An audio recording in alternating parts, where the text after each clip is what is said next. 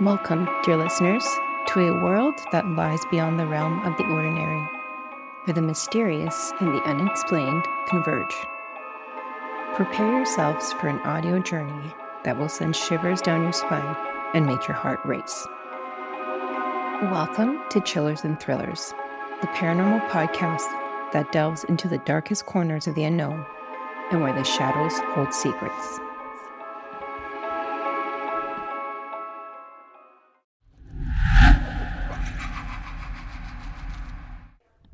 Hello and welcome back to Chillers and Thrillers, the paranormal podcast where I read your true stories of the strange, unexplained, and creepy. I'm your host, Em, and I hope you're comfortable and ready for some great stories. As always, I'm reading true stories of paranormal encounters that I found on the internet and credit the writer whenever possible. I slightly edit some of the stories for brevity, clarity, and just to make sure it's safe for all ears. I know when I was a kid, I would have loved listening to these creepy stories, so I want to make sure you're able to listen to these stories with your children as well, if they're as creepy as I was as a child. Our last episode was themed around haunted houses. And as I mentioned, we all know a story of a haunted house. Again, that's how many of us were introduced to the concept of the paranormal or ghost stories. But in today's episode, I wanted to look at stories that involve the paranormal events outside of your home, in neighborhoods, in your streets, and in your alleyways. So what happens if instead of seeing a ghostly apparition in your house, you see it in the street you walk down every night? Or what about if a tourist location you visit has entities? Or what if you're just a paper boy going along your daily route when you encounter a neighbor that has some strange guests over? Let's get started. The Shadow People, submitted by Reddit user Fancy Leshy. I grew up in a very safe, amazing tiny town that almost could be called a village. It was very pretty and pleasant at night, so I took a lot of night walks.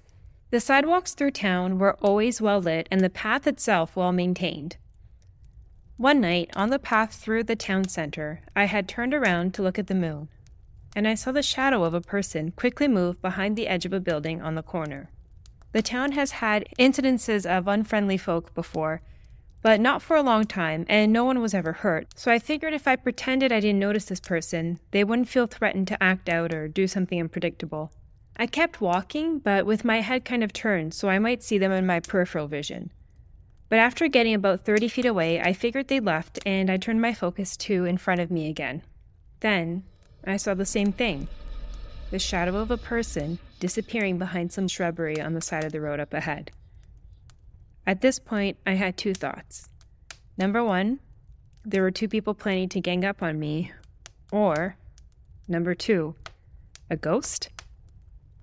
I'm a little skeptical about the paranormal, so I went into survival mode and took a hard left to follow a dirt path down away from the town center and a shortcut to halfway down the sidewalk, back towards my house. This path is not well lit, so I ran through it to get back to the lit sidewalk as fast as possible. When I reached the bottom of the path, I ran across a small dirt parking lot in front of a small abandoned pizza parlor and onto the lit sidewalk. I turned around to see if I could see anyone, and by the short wall that bordered the midtown sidewalk and the dirt area I had just scrambled down, there were the two figures. They were too dark. The moon was full. Everything was being backlit well enough that I could see details in the lamps and the decor in the town center from where I just was, probably about 60 feet or so away. But these human shapes had no detail, just black, solid silhouettes. It looked uncanny and it unnerved me. I walked briskly back to my house, and when I got up to my porch, I turned around one last time, and they were standing at the end of my road. Still solid black and with no detail. There is no way I walked all the way home with them walking close enough behind me to be that close to my house and also have me not hear them walking. The sidewalk is well maintained, but it still has pebbles and sticks and stuff on it. It's almost impossible not to be heard, especially at night when it's quiet. The Backwards Walking Man, submitted by Jezebel user Tub of Awesome. To preface this, I've had a few supernatural experiences over the years. I consider myself a skeptical, rational person, And without having had these encounters, I probably wouldn't believe that there is any sort of afterlife. Some of these have been pretty terrifying. The year before this story, 2 of my friends lived in an apartment that was haunted by a little boy and an angry older man. While that was very creepy and is still something we discuss every now and then, it was your typical haunted house fare. Objects being moved around the apartment, windows and doors opening and closing for no reason, rooms being colder than they had any right to be. Like I said, it was a creepy place that even occasionally turned hostile. The reason ghost experiences bother me less than the backwards walking man is because I can explain it away as whatever is left to people who used to live in that place. I don't know if it's souls or just echoes of things that happen in certain locations, but at least I feel like what I'm seeing has a human link. Anyways, I hope this explains why my story scared me so much more than these other things I've experienced. This was about 10 years ago, and I was in my 3rd year of college. It was the first time I'd ever lived alone. I'd had roommates the first 2 years of college, and I was in a long-distance relationship, so being alone so often was an adjustment. I rescued a dog so I'd have company in my small studio apartment. Besides schoolwork, I had a lot of downtime. I mostly used this free time to take my energetic dog on long walks. My apartment complex was next to an older part of town with nice houses. These weren't the newer McMansion monstrosities, but came from older money and were mostly built between the 30s and 70s. There also happened to be a beautiful park about a mile away that had a small lake in the middle, so we'd often walk to this before heading back home. It was early November and a little after midnight.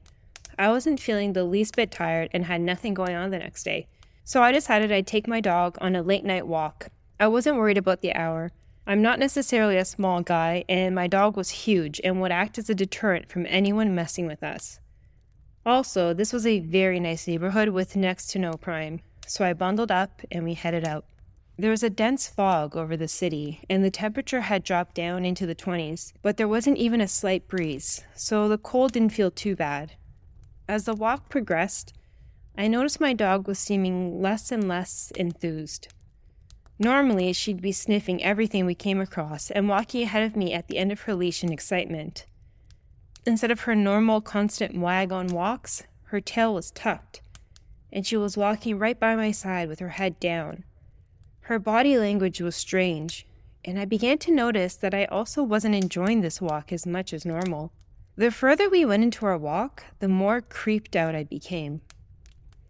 I told myself I was being silly and freaking myself out because of my dog's strange behavior and the late-night atmosphere. But I also decided I had zero desire to walk all the way to that dark park in this fog.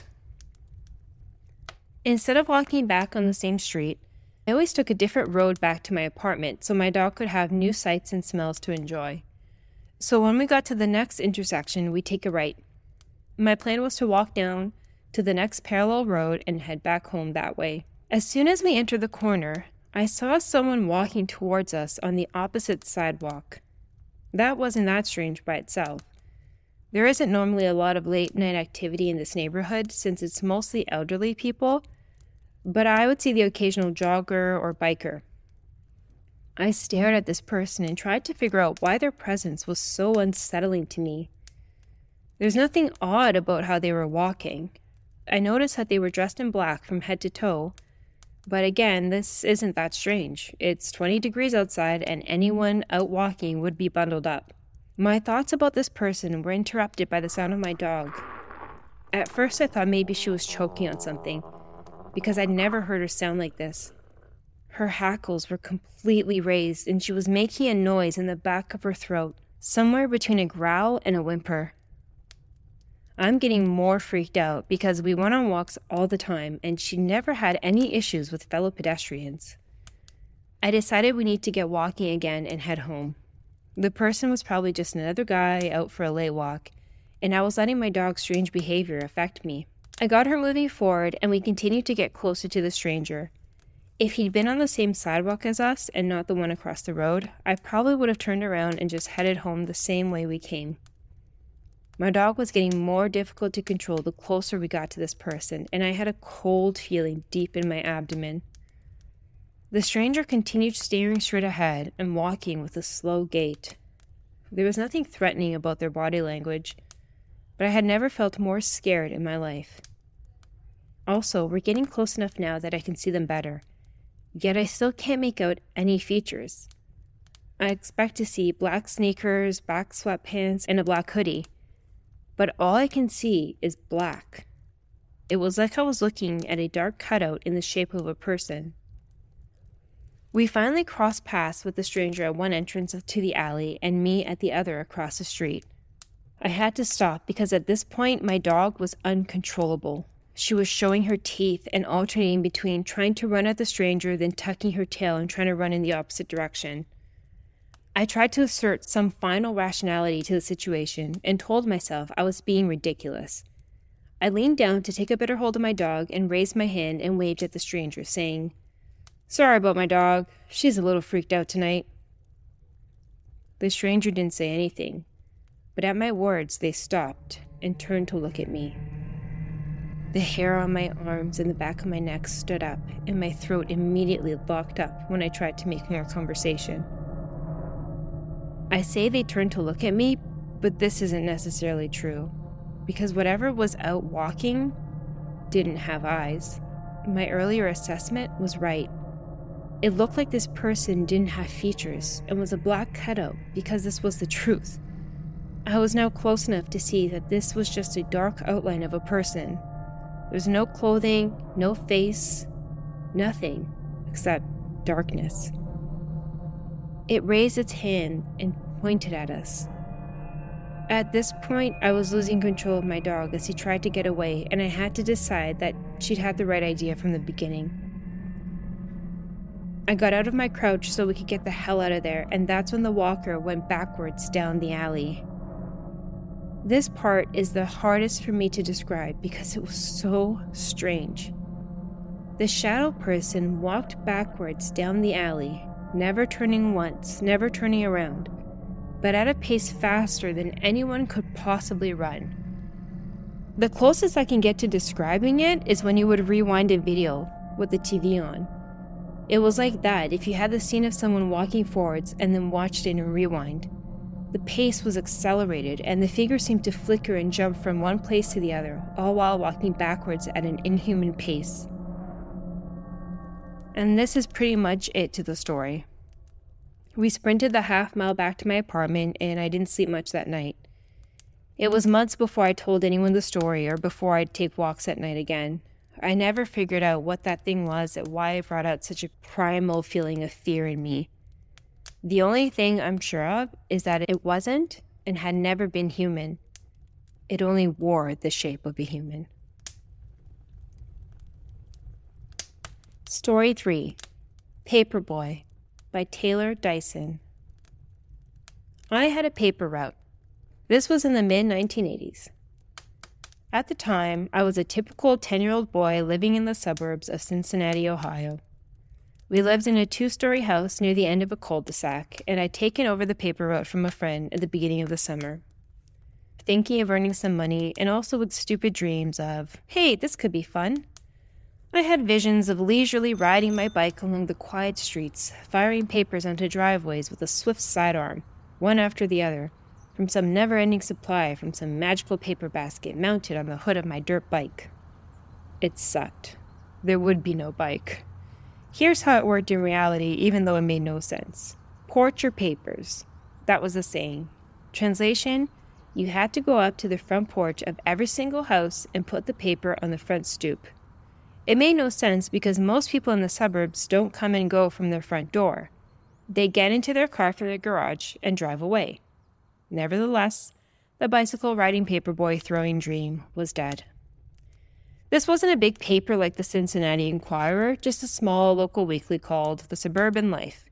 Every Wednesday after school, I'd get off the bus at the top of our street, a small cul-de-sac running downhill, of which we lived at the bottom. And every time I'd be coming down the hill approaching our house, I'd be reminded that it was delivery day by the 2 big bundles of newspapers that had been dropped off by the distributor on our driveway, sitting there waiting for me after a long day of school. Our house was basically in the middle of the neighborhood. I'd load up with half the papers, make a circuit one way, come back, pick up the rest, make a circuit the other way. 168 houses total. Every month, I'd have to go house to house to collect payment, giving them a receipt when they did, a small slip of green paper I'd peel off a pad like a Post-it. Each slip with a coupon for a local pizza place on it.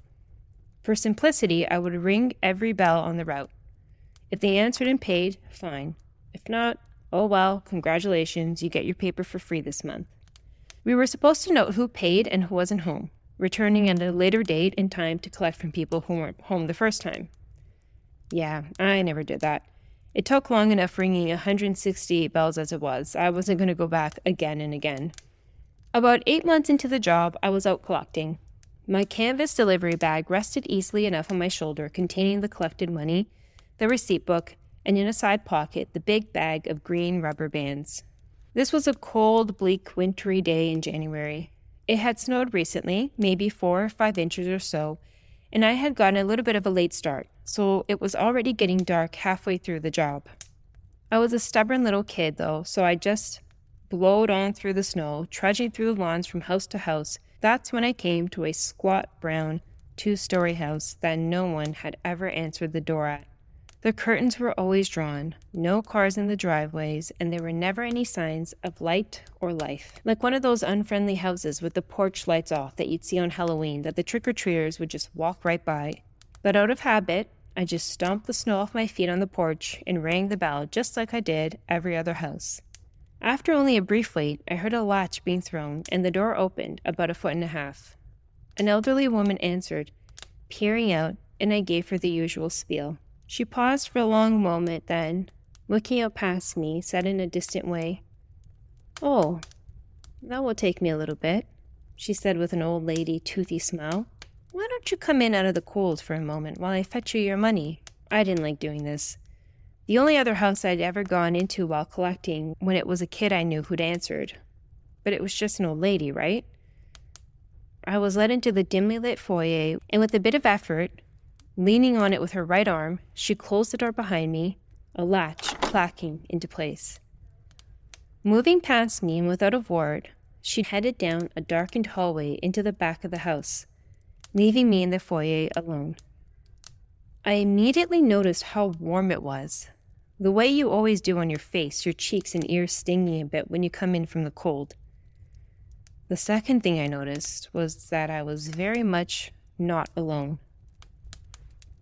In the room to the left of me, a sitting room of some sort, very, very lowly lit, there were 5 or 6 people, men and women, middle to old age, casually well-dressed, blazers, sweaters, Midwest church-going outfits, if you will, all standing a bit apart from each other in the near dark, all facing me, looking at me, watching me, all of them remaining perfectly still and quiet, so quiet. In the room to the right of me was the same thing. 5 or 6 of them, mix of men and women, same age range, same bland clothing, standing, staring. No facial expressions on any of them.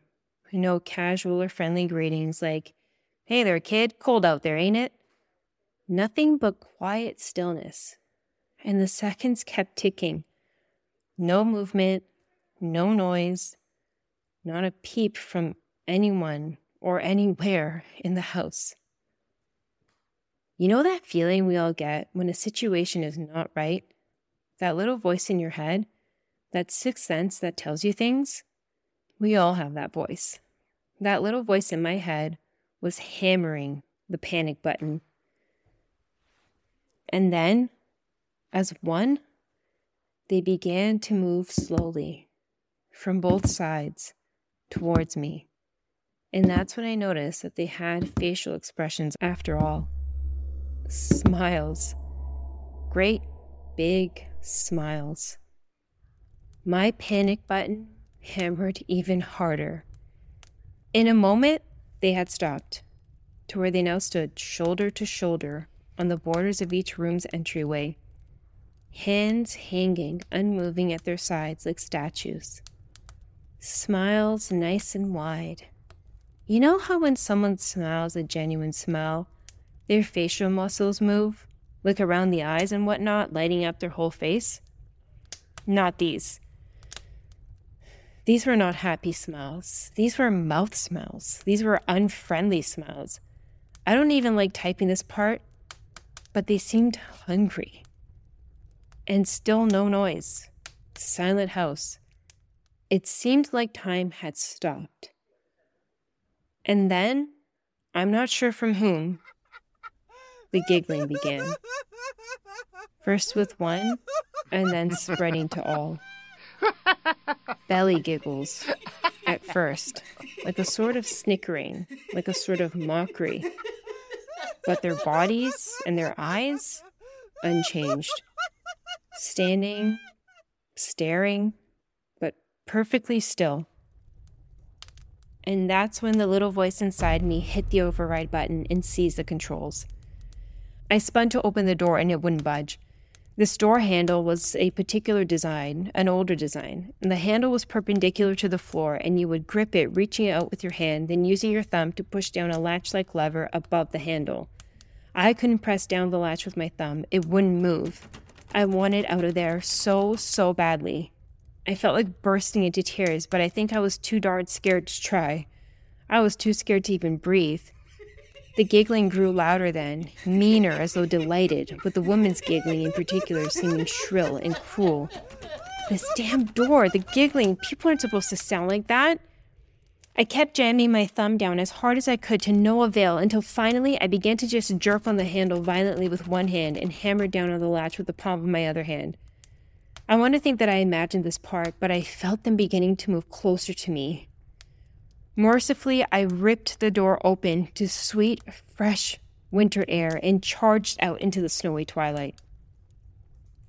There's a scene in the movie Home Alone where Kevin scares the pizza guy into thinking he's being shot at by gangsters, and the pizza guy flees, charging around the corner, all arms and knees and elbows, flipping and flailing in panic as he stumbles and trips and falls in the snow.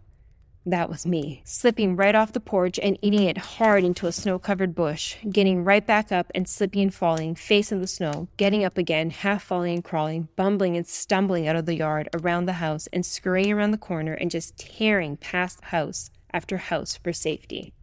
Cold and wet, I'd never felt more relieved. I did not look back and did not stop running until I got to my friend John's house. I didn't feel like visiting exactly, but I wanted to get somewhere safe. Somewhere to calm down. Alas, neither he nor his mother were home. I must have sat on his porch for about 15 minutes, just calming down, keeping an eye to the left, down the street, down the way of that house. Now it was dark, and the only way back to my house, the only normal way, was to go back past the house I'd fled. I wasn't planning on doing that, so I cut through several backyards back to my house, jumping over a few fences when I had to. I was relieved in a way to find that my mom and dad hadn't gotten home yet when I got home. I didn't feel like explaining to them what had happened. I didn't quite know if it was even real. Did that just happen? When messed up things happen to you out of the blue, sometimes there's disbelief and denial that anything at all even happened. I was still very shaken, and my cold, shivering body and wet feet weren't helping matters, so I went and changed into fresh clothes. My dad brought home some McDonald's for dinner, which he often did. I didn't say a word to them about anything that had happened. My parents ate in the kitchen, watching the news, and I ate alone in the family room. Before bed, though, in my room, I noticed my canvas delivery bag that I dropped on the floor while changing clothes.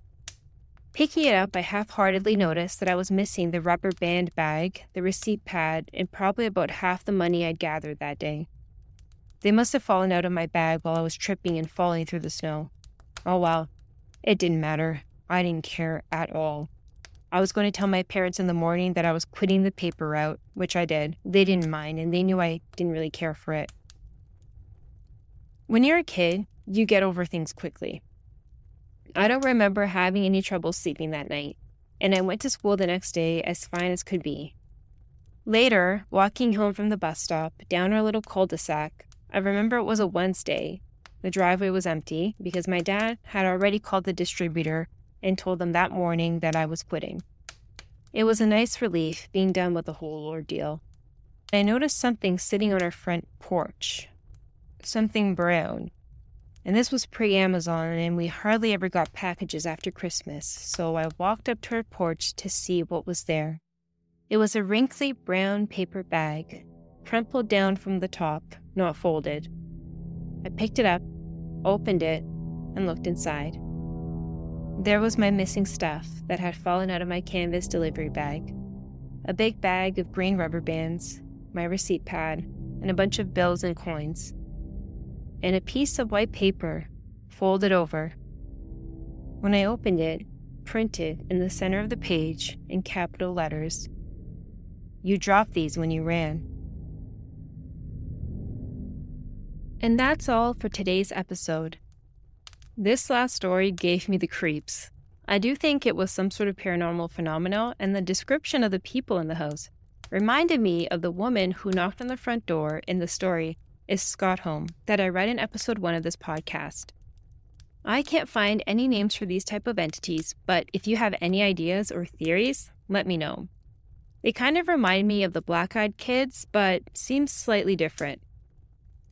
Thank you for listening, and I also wanted to let you know that if you're looking for any stories that did not make the cut for this episode, or previews for upcoming episodes, please go to the Chillers and Thrillers YouTube page, where I post standalone stories and also previews for upcoming episodes. As always, I'd love to know your thoughts and theories, and any feedback you have for the podcast as well. It's a one-woman show, written, produced, edited, everything by me, so any feedback you have is always useful. I hope you ghouls and ghosts stay safe, and we'll see you next time.